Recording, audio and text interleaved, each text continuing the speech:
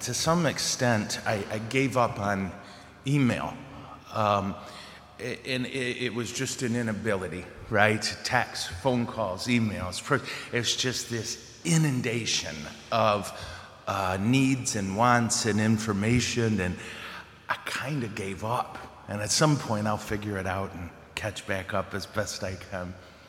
But I remember we were at a priest conference, and it was funny. A lot of priests were saying this. I don't know how to, there's 10,000 of them, and there's one of me. And the gal who was talking to us, she said, to write an email takes about a minute, right? Click, type, sign, click.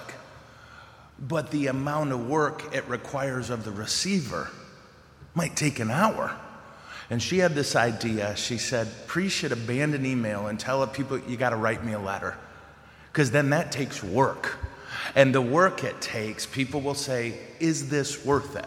Now, I'm not doing that because I would just fail at that too, yeah? But I think of that when I look at this first reading.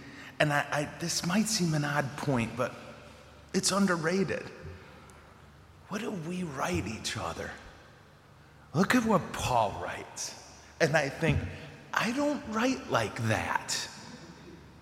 I don't write beauty and light and truth like I should. How about you? Right? With thanksgiving, can we render to God for you for all the joy we feel on your account before God? Night and day, we pray beyond measure to see you in person and to remedy the deficiencies. Oh, Paul. I think of Saint, excuse me, he's Anglican, we can't do that. But C.S. Lewis, who said, the devil can't make us bad. God made us good, so he makes us busy. Busy, busy, busy, and we forget beauty and light. So I'll encourage us, if you get a chance today, read what St. Paul wrote in our first reading today to the Thessalonians. All of them, right? He wrote a letter to Thessalonica. And see the blessings that we can share with each other. The love and the light, the tenderness of our God that we can share if we stop being so busy. And I get it, of course we need to do what we got to do. I hope you know I get that.